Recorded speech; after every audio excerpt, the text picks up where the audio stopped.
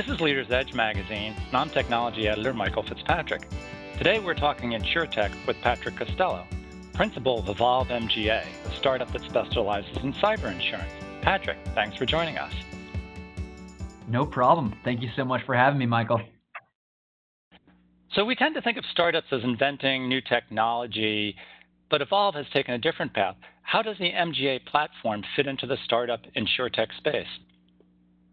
Well, Michael, an MGA is a relatively unique entity within the insurance distribution world. And frankly, from my perspective, I didn't really know much about MGAs until I started to study to get my CPCU designation. But I mean, to start off with the definition, it's an organization that has underwriting authority on behalf of an insurer, right? And typically, MGAs will specialize in a certain area or industry class. And in my mind, the MGA platform is ideal for a product like cyber insurance. So from our perspective at Evolve, we have the ability to go super deep when it comes to cyber exposures, cyber coverage, making our quote to bind process as absolutely as efficient as it can possibly be. And really at the end of the day, the MGA model allows us to maximize the amount of value that we can provide to retail insurance brokers. A number of cyber-focused MGAs are popping up. How do you compete in that kind of market? Well, Mike, I can tell you right off the bat that I'm confident that we have the best cyber coverage that's currently available. I truly believe that there's a massive deficit in coverage across the industry. It's really common to see carriers that are excluding or limiting first-party coverage. There's tons of new cyber policies that will include risk management warranties that will remove cover in the event of a claim. And to give you an example, Michael, if you don't perform something like dual-factor authentication, which could be maybe you are not calling the person that you're transferring money to before you do it, or maybe you're not implementing the recommended cybersecurity procedures, you're not going to receive coverage.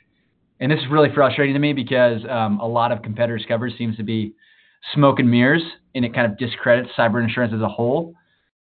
So the other thing that I always want to caution brokers about is I think they need to be really careful about using newer MGAs that may be inexperienced when it comes to claims, right? Because that's the whole purpose of what we're doing on a daily basis, providing that coverage and that claims assistance when a hacking attack or some sort of incident actually happens.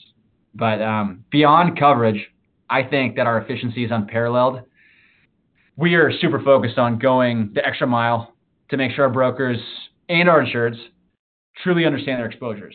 And when we can combine super high quality coverage, efficiency, and education, our brokers will have the ability to increase their bind ratios and our insureds will get the coverage that they actually need. So who are your insureds and what are the biggest cyber threats they're facing now? So we work with insureds in almost every industry out there. And if I were to break it down to one major cyber threat that really every insured is facing, it's the fact that everything is getting connected to the internet. Your car, your doorbell, your TV, your heat, maybe even your refrigerator. I'm not sure if anyone out there's seen Silicon Valley. But the fact that all these things are getting connected to the internet dramatically increases your chances of getting hacked. So the fact that technology is consistently developing and increasing, and the fact that we're relying on it on a regular basis just dramatically increases the exposures that all of our insureds are facing. So I always tell people that you need to focus on what you can control. Make sure you have the right cybersecurity in place. Make sure you have the right cyber insurance policy in place, right? You want to make sure that your employees have the effective training that's in place. Like, you'd be shocked about the amount of claims that we see that are the result of human error in phishing. And a simple phishing tool can help put the employees that maybe can't really determine what's a good link versus a bad link and send them to training so they actually understand that. So that's what I think that people really need to focus on. What cyber threats do you see out there on the horizon that people may not be thinking about? Well, Michael, cyber attacks continue to evolve. No pun intended. Michael, have you heard of that new hacking attack called cryptojacking? No, I haven't. It's I want to bring it up because it's one of the newer hack attacks that we're seeing.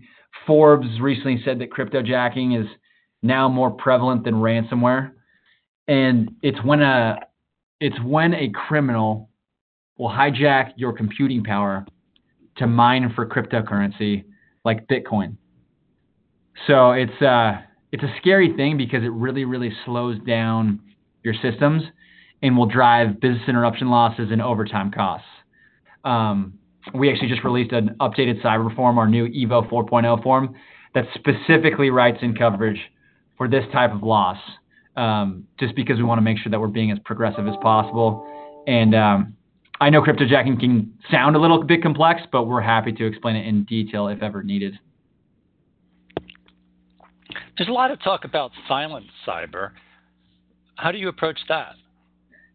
Yeah, and for all the listeners out there, silent cyber refers to potential cyber exposures within or contained within traditional property and liability insurance policies, which may or may not include or exclude cyber risks. They're silent, right?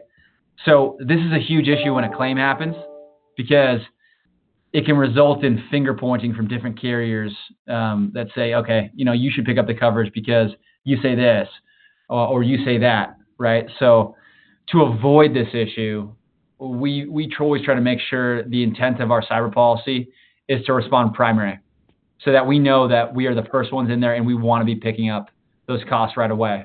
In our minds, affirmative cover and that primary layer is the position we always want to take so there's no confusion on the part of the insured.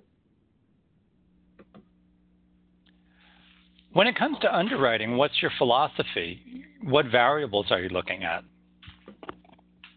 So we don't get overly technical with cybersecurity related questions. We can gauge a lot from the industry class and the revenue, and we have lots of internal data that helps drive our decisions.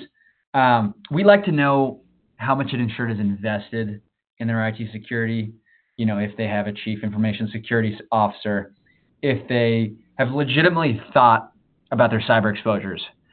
So we like to know when, if our insureds are compliant with industry-specific standards.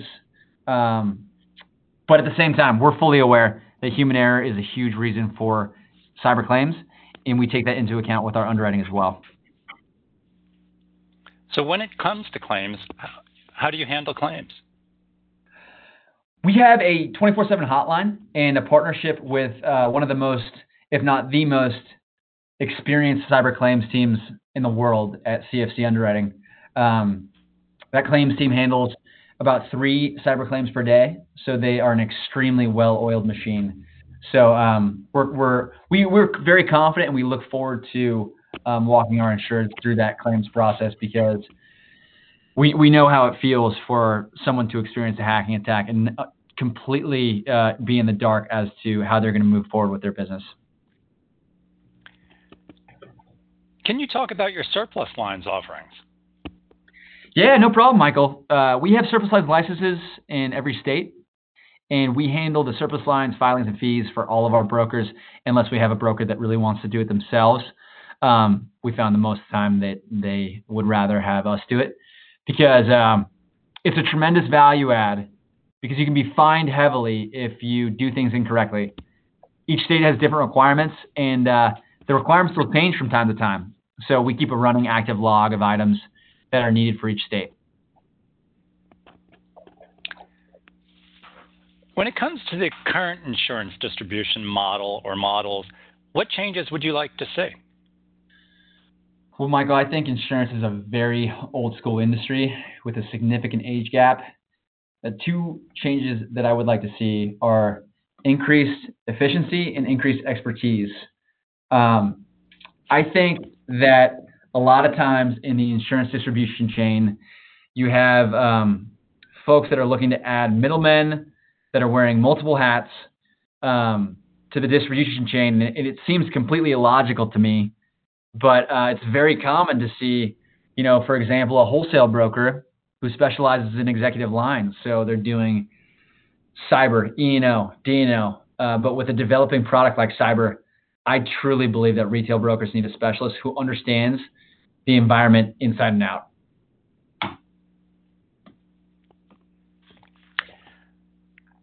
So you mentioned insurance being old school with the age gap. What's your hiring and talent development strategy to deal with that? Well, because most people, even within the insurance industry, are in the dark when it comes to cyber, we've created a structured, intensive training program that will significantly boost an employee's knowledge on everything cyber related. So our new hires will go through different phases. They'll pass tests. They'll do industry-specific write-ups. They'll review competitor forums. They'll give internal presentations, etc. It's a super detailed process.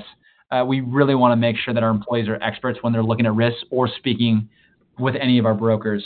And so we're looking to hire people, right out of college. We're looking to hire people that have some experience in the industry, but we're also looking at people that have had the serious experience in the industry. So I wouldn't restrict it to one demographic or another, but I do think it seems to me that millennials are a bit more attracted to just the overall vibe of cyber insurance. And a lot of times, just based on the technology element of the industry, they have a strong grasp on it already. So that's kind of the way we're approaching that hiring and talent development. So your family has a long history in the insurance business. Can you tell us about that and how that played into your decision to start up an MGA? Yeah, for sure, Michael. So my great-grandfather was an insurance broker, and I am the fourth generation of my family into insurance. I grew up working for my dad's agency in Marin County, going into the office in high school. I got my P&C license when I was in college, and immediately out of college, I jumped into an underwriting role with ACE in San Francisco. And so I got a really broad perspective of the industry, not only from the carrier side, but from the retail broker side. And then I also saw my brother, who co-founded Evolve with me, at Lloyd's of London. And I saw the wholesale distribution chain as well, and how Lloyd's of London worked. And so it was a great education in the industry. And that's really what caused us to jump into the MGA model and find the correct mentors in the industry that, knew where the market was going and, knew how to provide true value to, the demographic of retail insurance brokers that we're working with. So I think it was kind of a perfect storm of, the experience across the industry, the family history, and also the emerging product like cyber that, we could really jump in and actually provide value when it comes to an emerging product. Why the name Evolve? I'm just intrigued by that. So, as you may have heard me say earlier in our talk, cyber exposures and cyber coverage continue to evolve. And, when my brother and I were at different areas in the insurance industry at our previous jobs, and we would go to cyber insurance or, tech E&O and cyber insurance conferences, the term Evolve was brought up about 100 times per conference. And so it just seemed like an incredibly natural, easy fit for the business that we're in, what we're looking to do on a daily basis, and also how we're looking to run the company. One of our mottos is constant and never-ending improvement. Internally, we're always looking to evolve. We're always looking to get better. We're always looking to see how we can go the extra mile for the brokers that we're working with.